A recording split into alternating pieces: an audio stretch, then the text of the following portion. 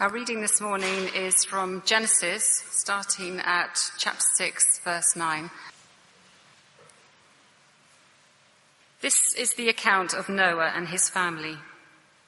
Noah was a righteous man, blameless among the people of his time, and he walked faithfully with God. Noah had 3 sons, Shem, Ham, and Japheth. Now the earth was corrupt in God's sight and was full of violence. God saw how corrupt the earth had become, for all the people on earth had corrupted their ways. So God said to Noah, I am going to put an end to all people, for the earth is filled with violence because of them. I am surely going to destroy both them and the earth. So make yourself an ark of cypress wood. Make rooms in it and coat it with pitch inside and out. This is how you are to build it. The ark is to be 300 cubits long, 50 cubits wide, and 30 cubits high. Make a roof for it, leaving below the roof an opening 1 cubit high all around. Put a door in the side of the ark, and make lower, middle, and upper decks. I am going to bring flood waters on the earth to destroy all life under the heavens, every creature that has the breath of life in it. Everything on earth will perish, but I will establish my covenant with you, and you will enter the ark, you and your sons and your wife and your sons' wives with you. You are to bring into the ark 2 of all living creatures, male and female, to keep them alive with you. 2 of every kind of bird, of every kind of animal, and of every kind of creature that moves along the ground will come to you to be kept alive. You are to take every kind of food that is to be eaten and store it away as food for you and for them. Noah did everything just as God commanded him. The Lord then said to Noah, Go into the ark, you and your whole family, because I have found you righteous in this generation. Take with you 7 pairs of every kind of clean animal, a male and its mate, and 1 pair of every kind of unclean animal, a male and its mate, and also 7 pairs of every kind of bird, male and female, to keep their various kinds alive throughout the earth.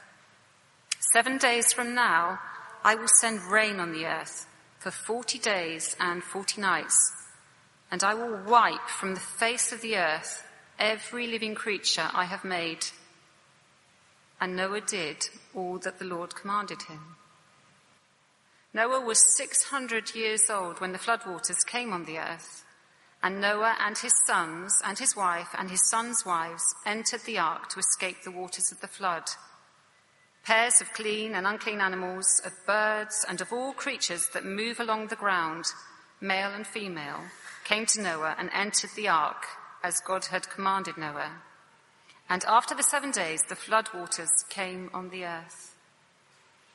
In the 600th year of Noah's life, on the 17th day of the 2nd month, on that day all the springs of the great deep burst forth, and the floodgates of the heavens were opened, and rain fell on the earth for 40 days and 40 nights. On that very day, Noah and his sons, Shem, Ham, and Japheth, together with his wife and the wives of his 3 sons, entered the ark.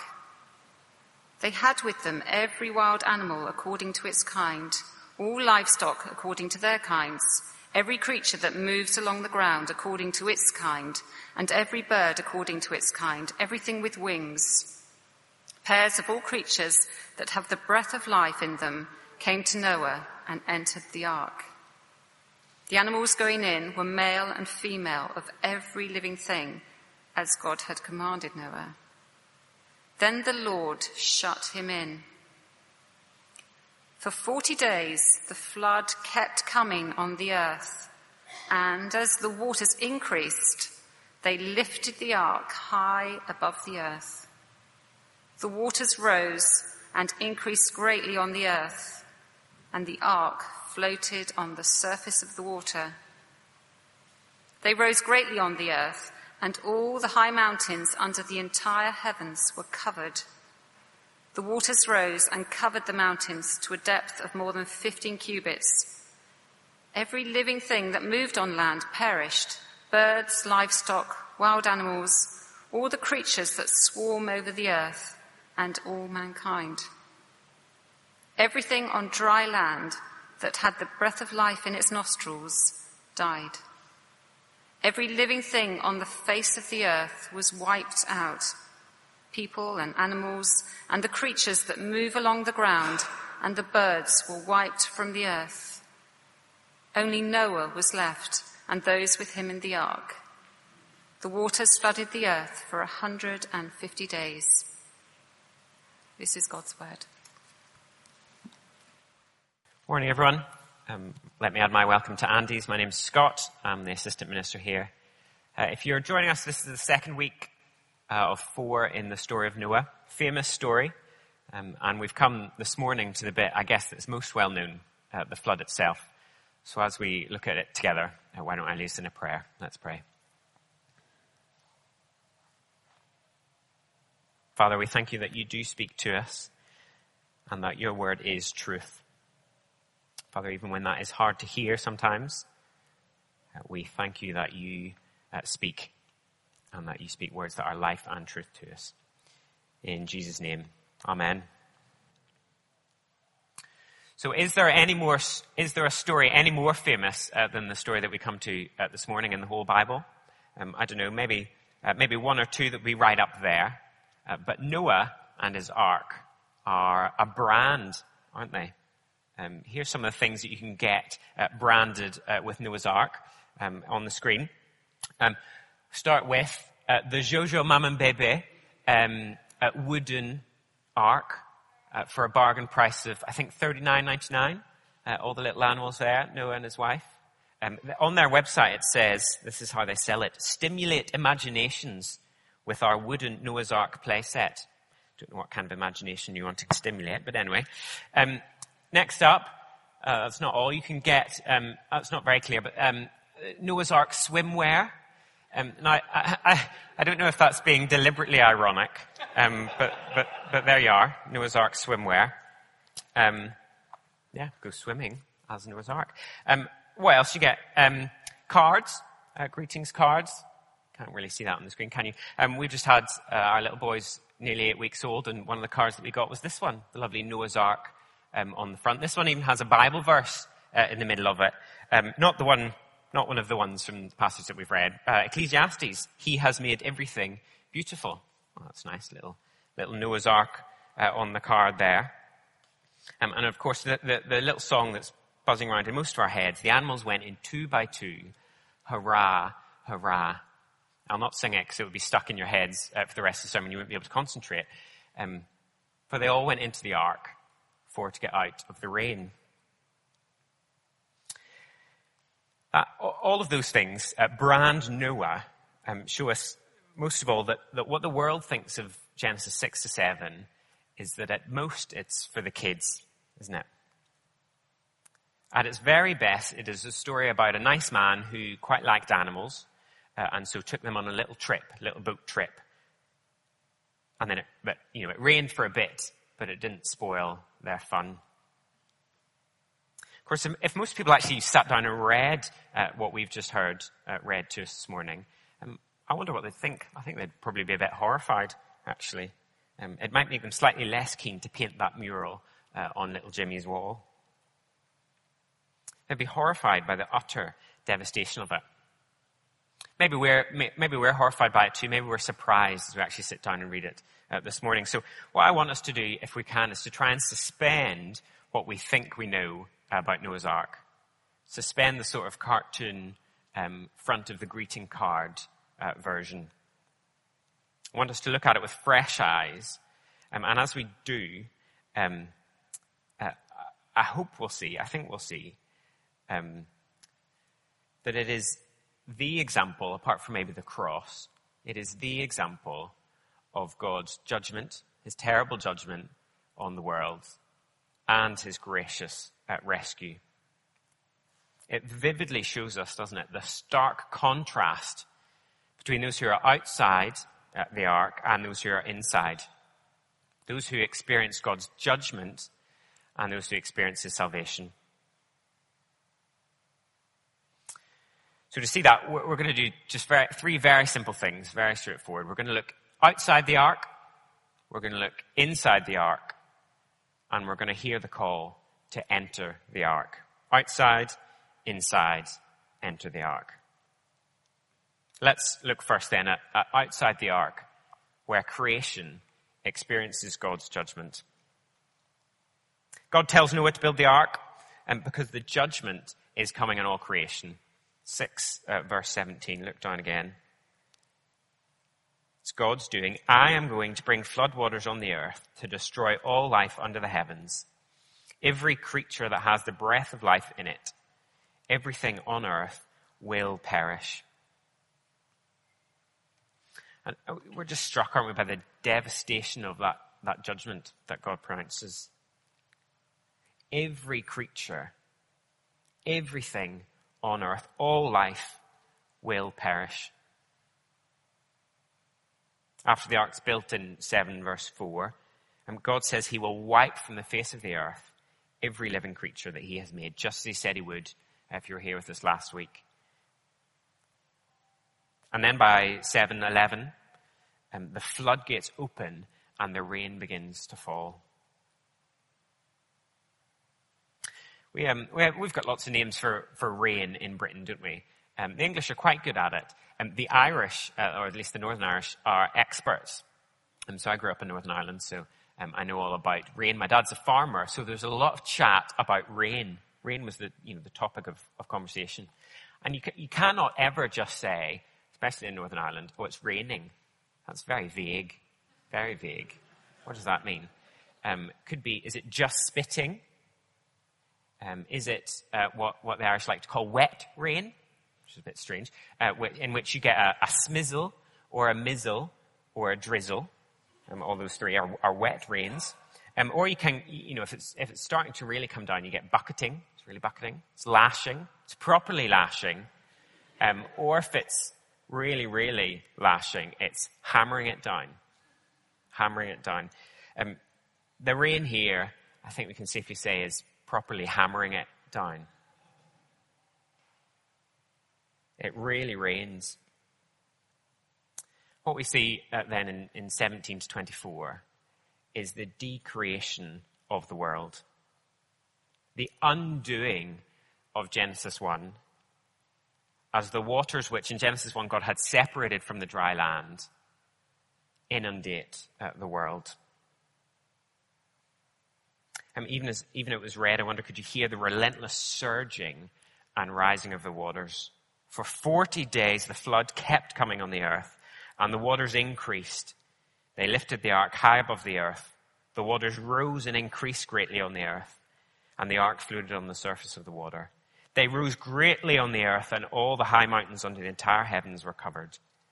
The waters rose and covered the mountains to a depth of more than 15 cubits.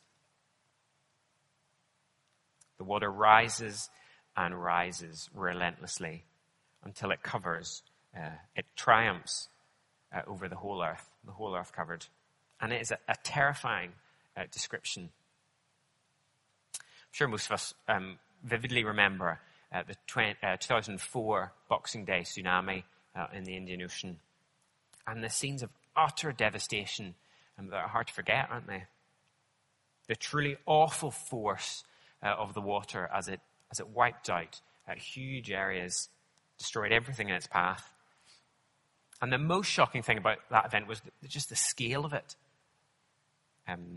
What was it? 257,000 people were killed across 14 countries.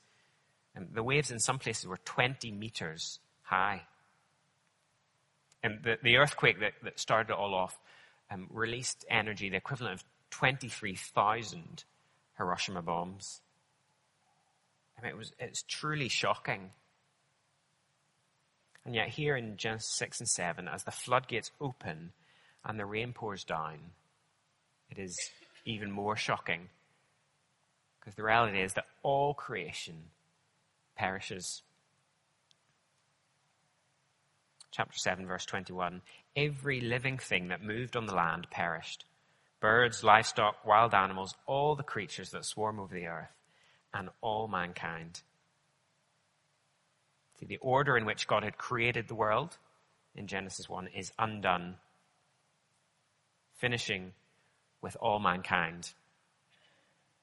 The pinnacle of God's creation, humanity, perishes as God's judgment falls upon it. Everything on dry land that had the breath of life in its nostrils, that breath that had been given to it by God, everything died as God takes life away.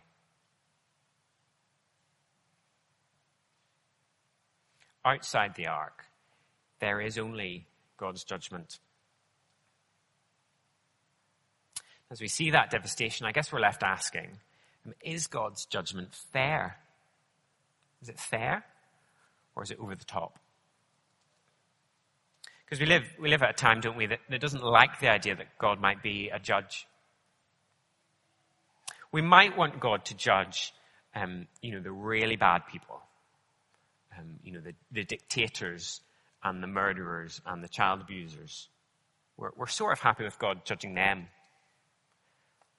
But what about when it gets a bit closer to home? What about dear old Betty, who gave the best years of her life nursing her husband through ill health? What about nice guy Johnny, who is so helpful in the office? And actually, when life got difficult last year, it was Johnny who was a much better friend than plenty of people at church. What about respectable, tolerant me? It sits uncomfortably with us, doesn't it? The idea that God might judge the whole world, that God might judge you and me. And we read the story of Noah, and we're a little bit embarrassed. It makes the conversation a little bit awkward with the friend, doesn't it? Hey, you know the way I told you that God is love? Well, actually, once he wiped out everything in all of creation, apart from a few lucky souls and some cute cuddly animals who took a little cruise and started again. It's a bit awkward, isn't it? Is that what God is like? Is he like the Queen of Hearts in Alice in Wonderland? At the littlest provocation, off with their heads, drown the lot of them. God isn't like that, is he? He's not flying off the handle. And we spent more time thinking about it last week, about the utter wickedness of humanity and the rightness of God's judgment. We get a little bit of it again here in 6, verse 11.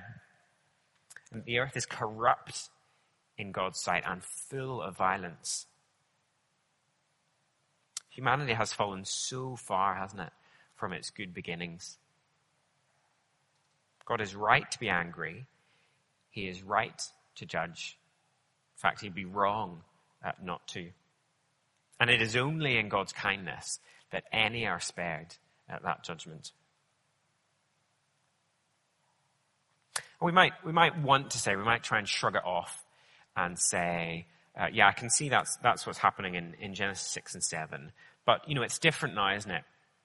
Where in New Testament times, or post-New Testament times, Jesus has come and, God's a bit different. Well, we might want to be able to say that, but we can't say that. That's just not the case. Jesus himself teaches that the flood in Genesis 6 and 7 is a picture of a final judgment that will come on all humanity.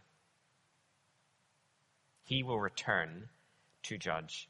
Matthew 24, from verse 36, Jesus specifically uses the story of Noah to warn people that the flood of God's final judgment will come suddenly and without warning. Here's what it says in Matthew 24. But about the day or hour, talking about his return, no one knows, not even the angels in heaven nor the Son, but only the Father. As it was in the days of Noah, so it will be at the coming of the Son of Man. For in the days before the flood, people were eating and drinking, marrying and giving in marriage, up to the day Noah entered the ark. And they knew nothing about what would happen until the flood came and took them all away. That is how it will be at the coming of the Son of Man. Jesus has said he will return to judge the earth, and it will come suddenly, just as the flood did. And so outside the ark, there is only judgment. In the same way for us, outside Christ, there is only judgment. We may not like the idea of a God who judges, but Jesus is clear that is the case. The world doesn't like that, does it? And so it closes its eyes to it and it covers its ears and it says, I don't want to hear that. I don't want to hear that. And so it carries on as if God were not judge, just as it did in Noah's day. But Jesus says judgment is coming, and outside of Christ, we will face that judgment alone. Outside Christ, we are in just as much danger as humanity in Genesis 6. That's the stark reality, isn't it, for those that are outside the ark? Only God's judgment. The reality for those outside of Christ. But that is not the reality for all, is it? Because there is an ark. And as we turn to look inside the ark then, we see not people experiencing God's judgment, but people experiencing his salvation. Let's look inside then, where creation experiences God's salvation. Now, because we're very familiar with the story, aren't we, of Noah's Ark? And so we think, well, of course God asks Noah to build an ark. Of course he tells him to. That's why it's called Noah's Ark. But suspend that for a minute and just imagine you are Noah, and the first thing that God says to you is 6, verse 13. God said to Noah, I am going to put an end to all people, for the earth is filled with violence because of them. I am surely going to destroy both them and the earth. If you pause there, at this point, Noah doesn't know what's coming next. As far as Noah is concerned, he and his family are facing that same judgment.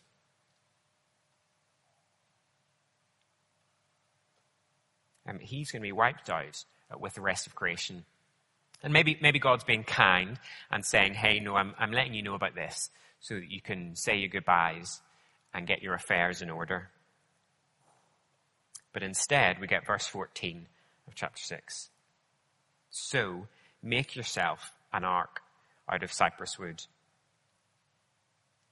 And in case Noah hadn't purchased the Joshua Mammon Baby wooden model of the ark, he gets some more specific instructions what this ark is going to look like.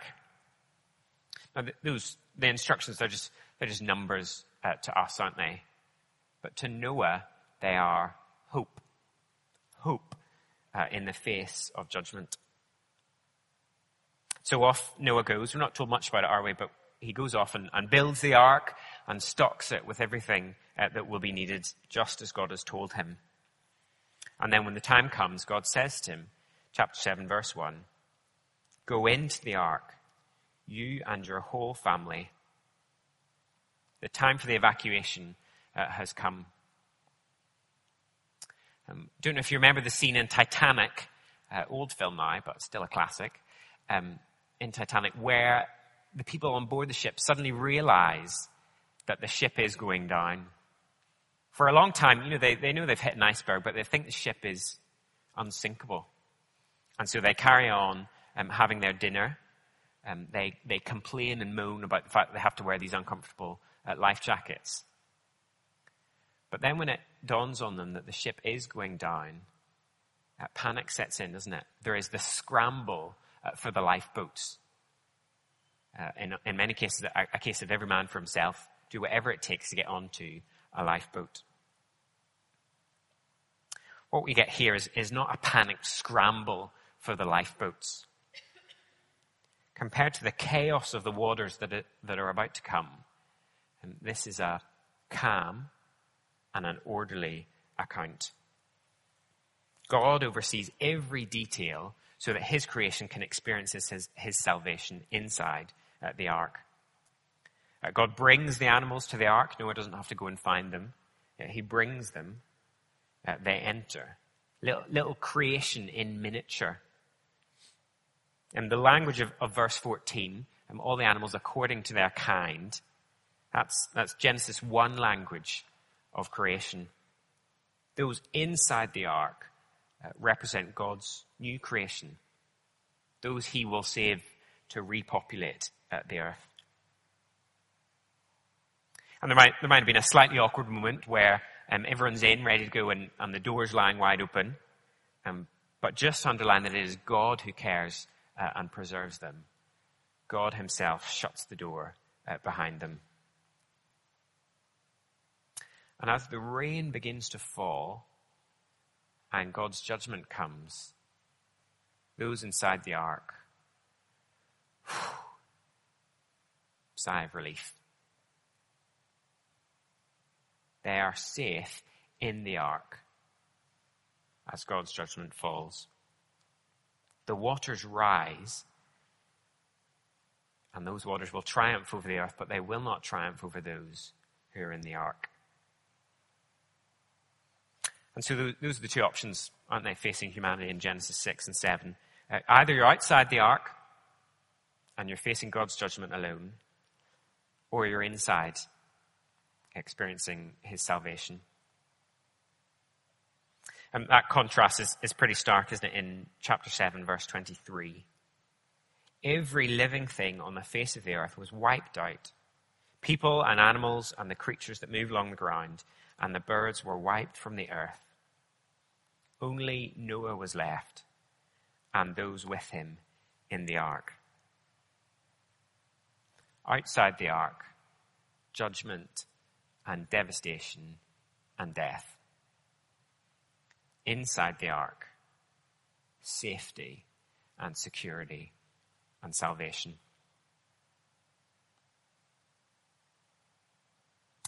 For us then, God hasn't called us to build an ark, has he? We might like that, we might quite enjoy it. But he has provided a much better way that we can be safe from his judgment. Jesus Christ is the true and better ark. It is Jesus who saves us from the full force of God's judgment. Not a flood, but a fire. Who saves not only 8 people plus some animals, but all who would come to him in repentance and faith. And he has done it all. He has built the ark and stocked it with everything that is needed.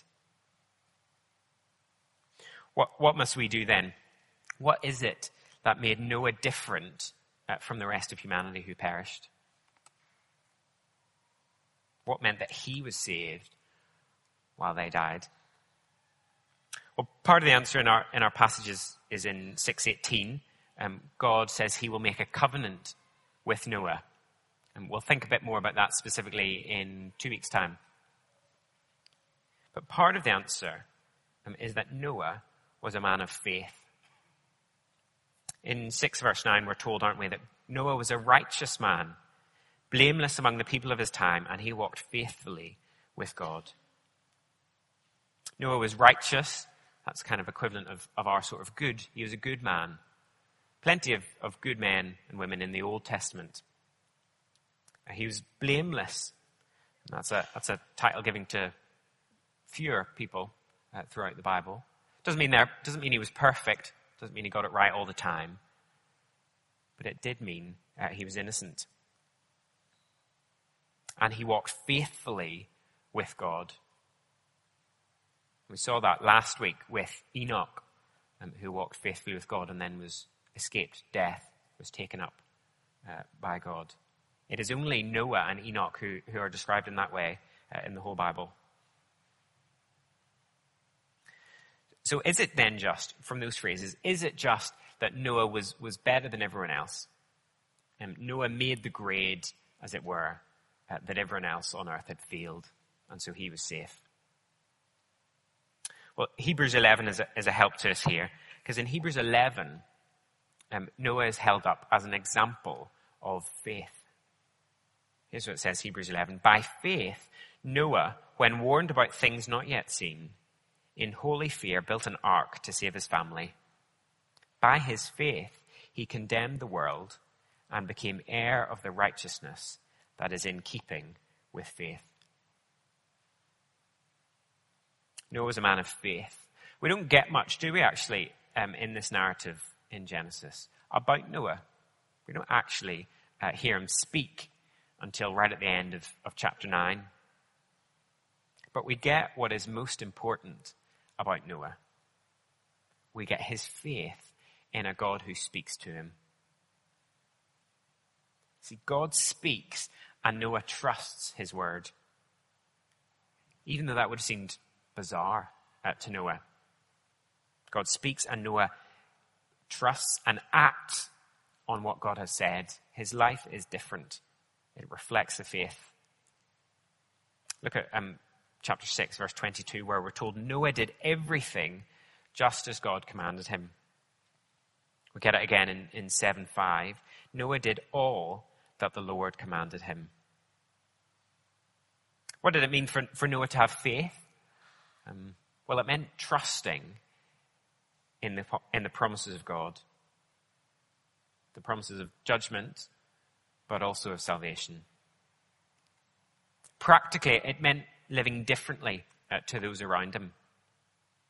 While they were eating, drinking, carrying on as if nothing was going to happen, Noah lived differently. It meant probably facing the scorn of those who thought he was crazy for thinking God was going to judge at all. It meant giving all that he had, his time, his energy, his resources, to being ready, being prepared for when God did come in judgment. And because of Noah's faith, he, his whole family, and a mini creation are saved. We've looked outside the ark, haven't we? And we've looked inside the ark.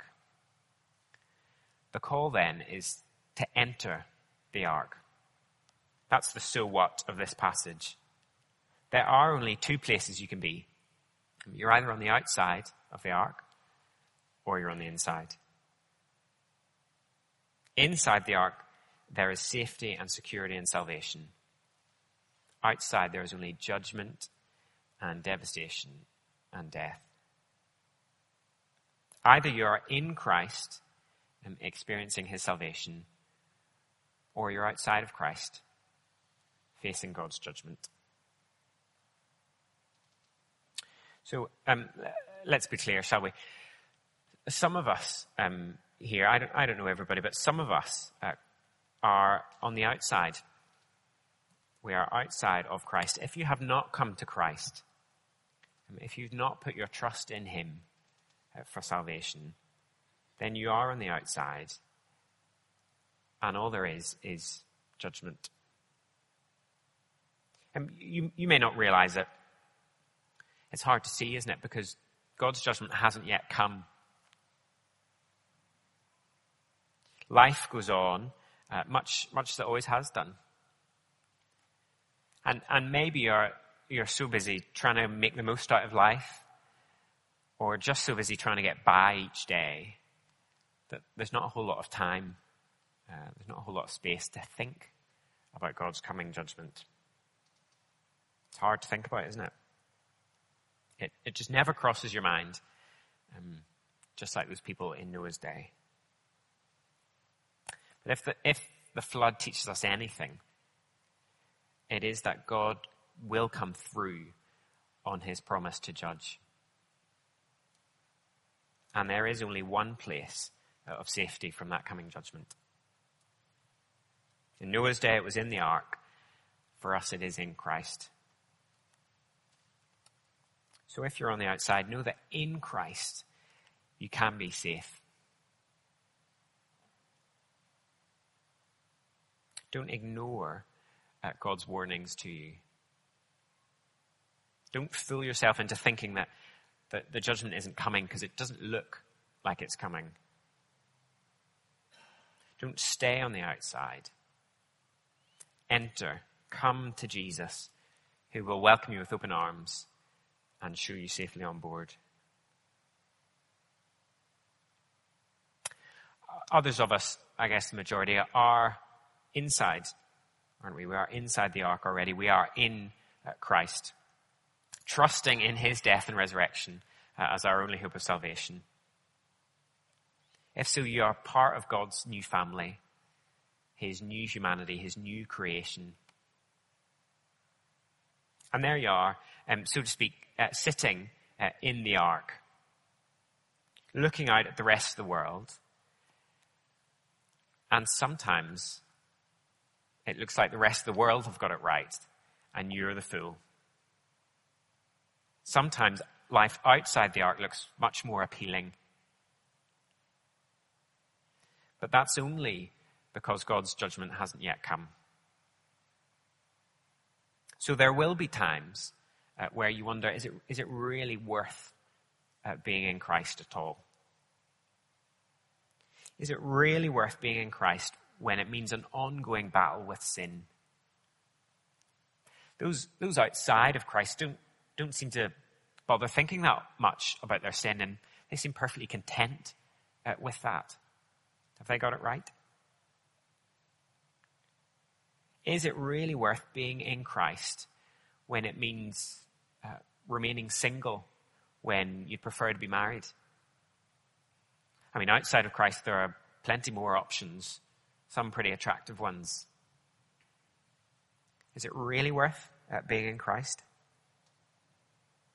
Is it really worth being in Christ when it means seeking to tell my non-Christian friends and family of a coming judgment? When it would be much easier to keep quiet and let everybody carry on as they are? Is it really worth being in Christ? The Bible is full of reasons, isn't it, why it is worth being in Christ. But here in Genesis 6 and 7, that reason is the reality that in Christ is the only place of safety from the coming judgment. Life outside the ark may promise much, but that will not last. The world outside may be too busy enjoying life to worry about God's coming judgment. But that will end in death. If you are a Christian, if you are in the ark, remain in Christ. Don't be fooled into thinking that those outside have got it right, that is where life is found.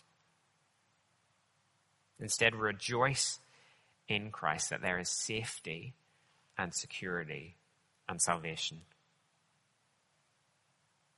As we close, just imagine for a moment those inside the ark as they see the rain start to fall and the waters rise. And they may well have faced many hardships and challenges to get to that point.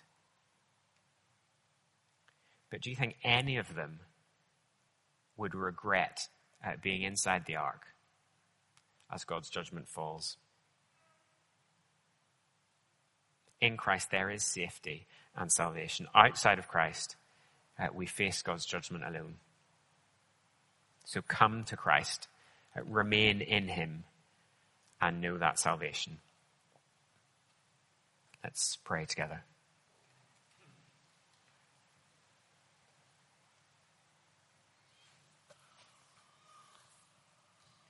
Heavenly Father, it is a fearful thing to face your judgment alone outside of Christ. But thank you that you have graciously provided a way for us to be safe, just as you did for Noah.